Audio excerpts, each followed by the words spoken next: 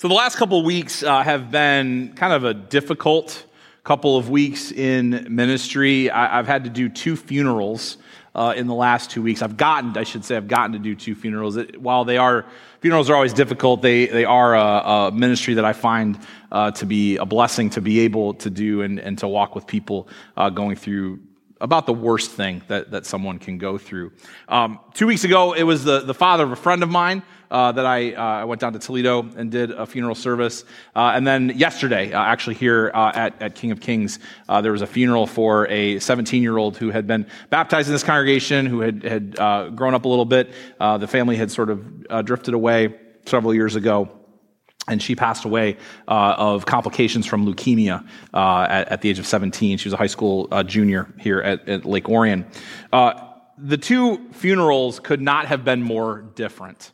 My friend's father was a very difficult man. It was a very dysfunctional family dynamic, and so the service was very small. It was actually the graveside of where he was to be buried, and it was just the family.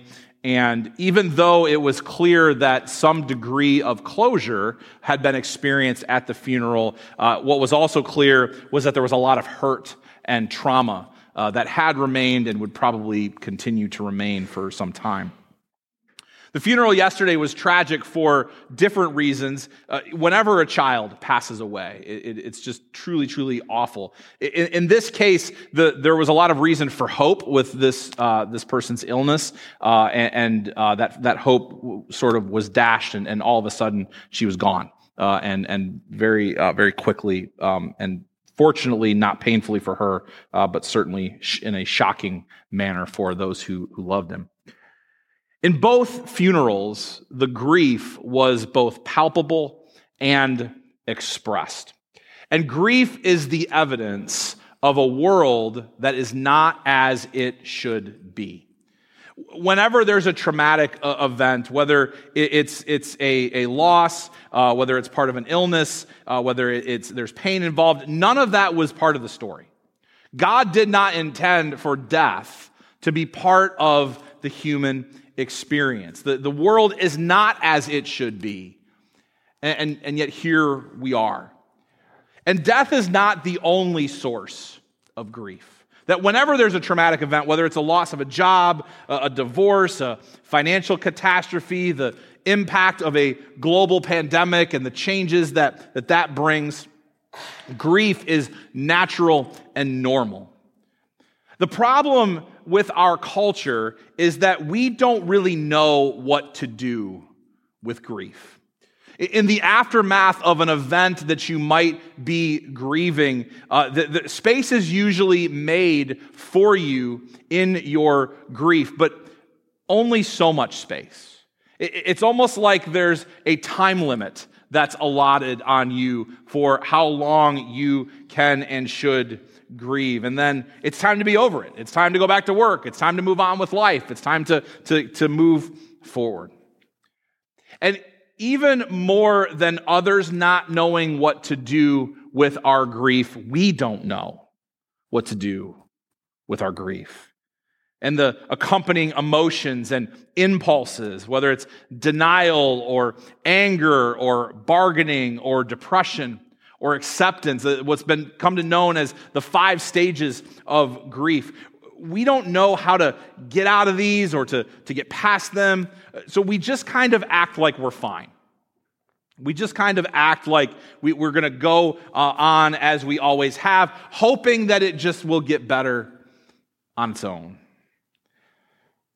But there is no time limit. There's no linear process for grief.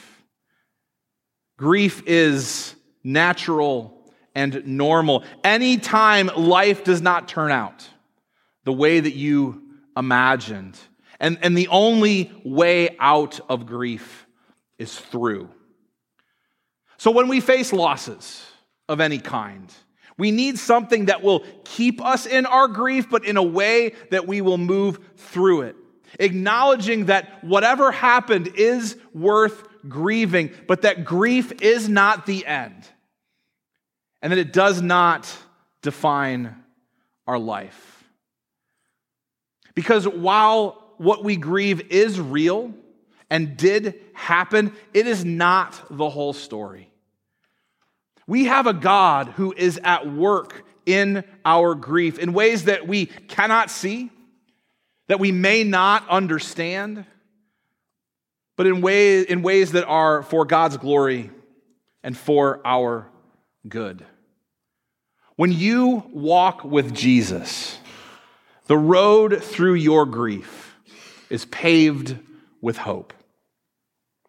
So we're continuing our First World Problems series that we started a couple of weeks ago, looking at the Jesus solutions to some of these suburban struggles that just seem to have become more and more palpable and pronounced in the last few years. We talked about stress a couple weeks ago. We talked about comparison last week. In coming weeks, we'll talk about loneliness and anxiety and entitlement. And today we're talking about grief. And these problems can be really destructive both for us as individuals as well as the communities in which we live if we don't learn how to handle them and move through them. And I believe that Jesus makes a real difference in the lives of all people and that he has solutions to these first world problems.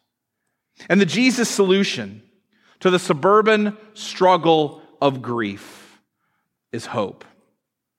Because Jesus is no stranger to grief.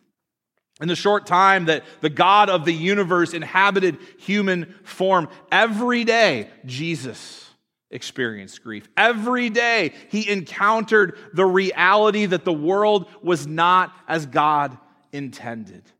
Imagine from his vantage point at being present at the dawn of creation and being part of the process of how all that would come together and seeing that the world was good and then seeing how things turned out.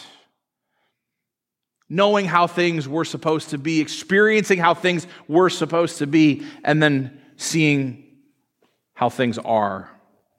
In the illnesses that he witnessed as so many came to him for healing.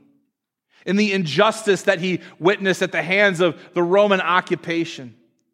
The inequity to the access to God that he witnessed by those who were entrusted with religious authority, but who so often abused that authority through the mandate of some certain form of piety and basically the boundaries of what was allowed in order to have access to God were so narrow that most people couldn't fit through it. As much as you and I are impacted by the realities of the world, can you imagine how Jesus must have felt as he walked the earth each day? God so loved the world that God sent the only Son into a world broken by sin, and it had to grieve Jesus' heart daily. And there's no more clear of an example of this than in our gospel reading today. So Lazarus was one of Jesus' best friends. Jesus had spent a ton of time at his house with his sisters Mary and Martha. And he dies. And as Jesus enters the home of the grieving, seemingly too little, too late to do any of the things that people expected Jesus to do in a situation like that, he's met by Lazarus' sister Martha, who says, "Lord, if you had been here, my brother wouldn't have died." And I just bet that felt like a gut punch to Jesus. But in the midst of her grief, Martha expresses this hope that Jesus might do something, that Jesus might intervene. In that day, there was a dispute amongst the religious leaders about what would happen after you died.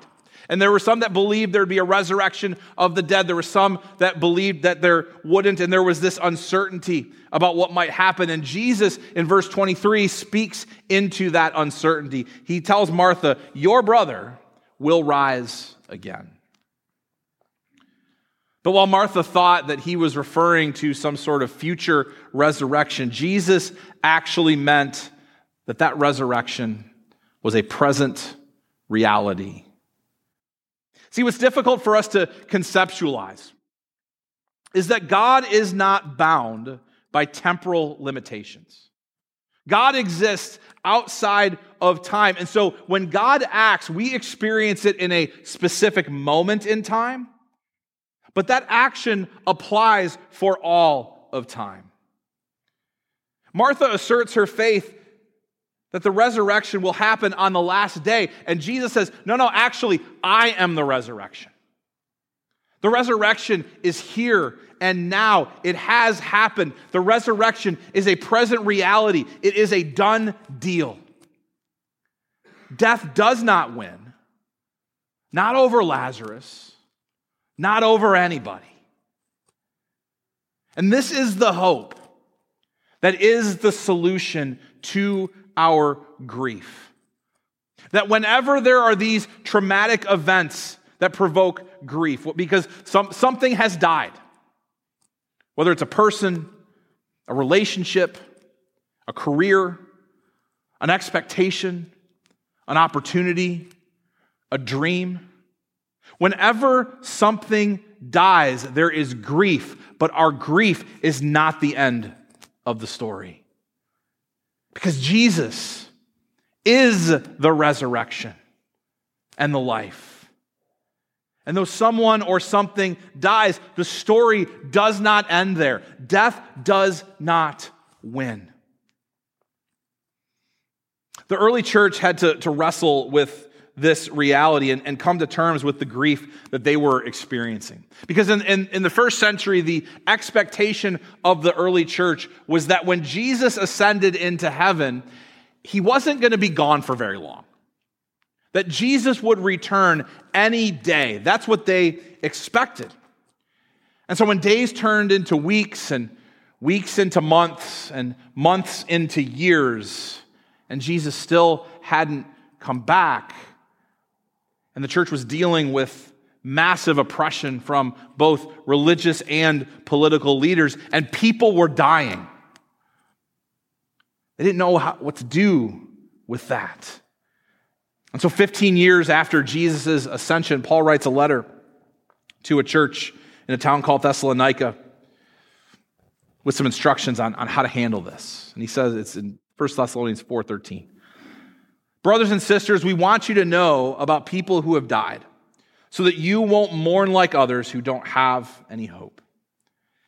In other words, grief was normal and natural, but that there were two kinds of grief.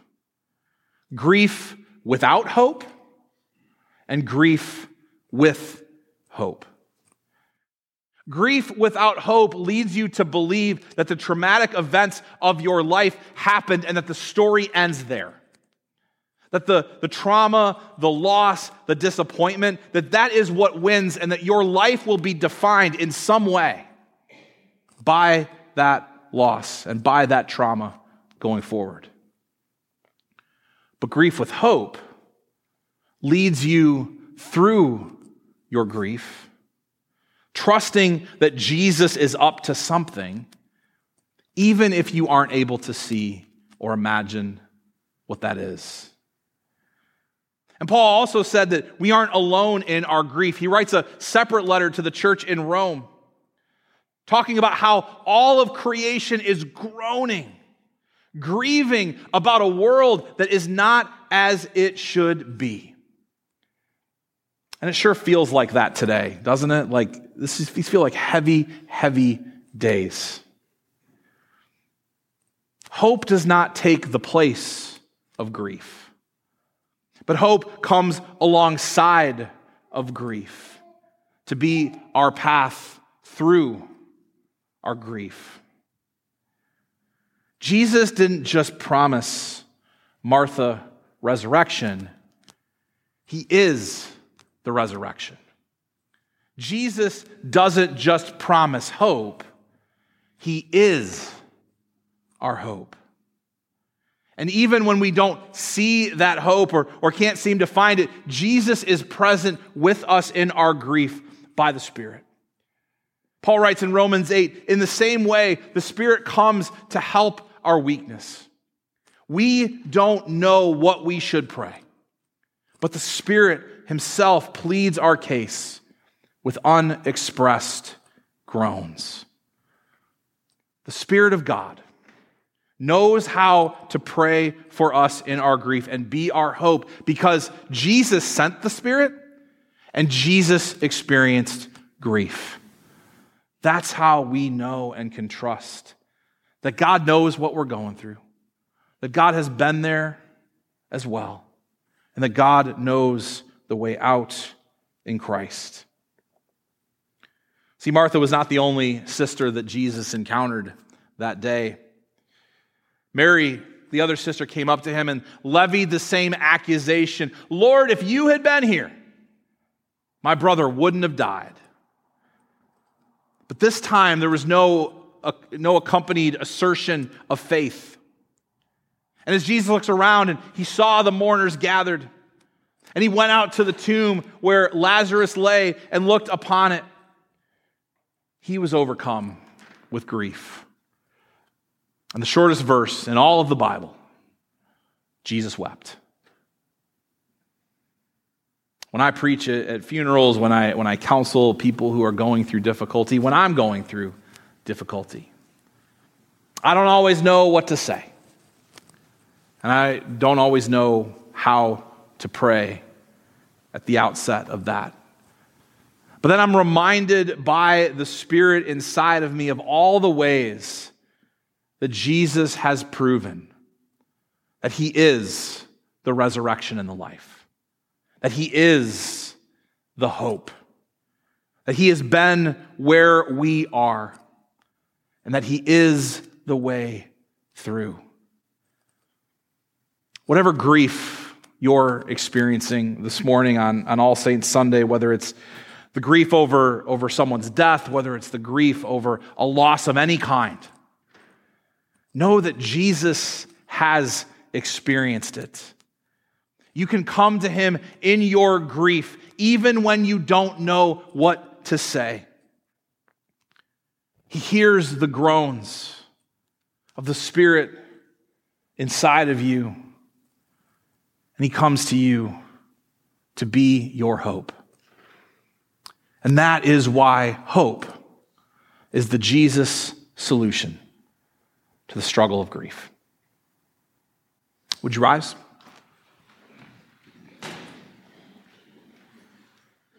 Two questions to consider this morning. What losses are you grieving today? And what hope can Jesus be for you in your grief? So we'll take a moment, reflect on that, and I'll close our sermon time in prayer.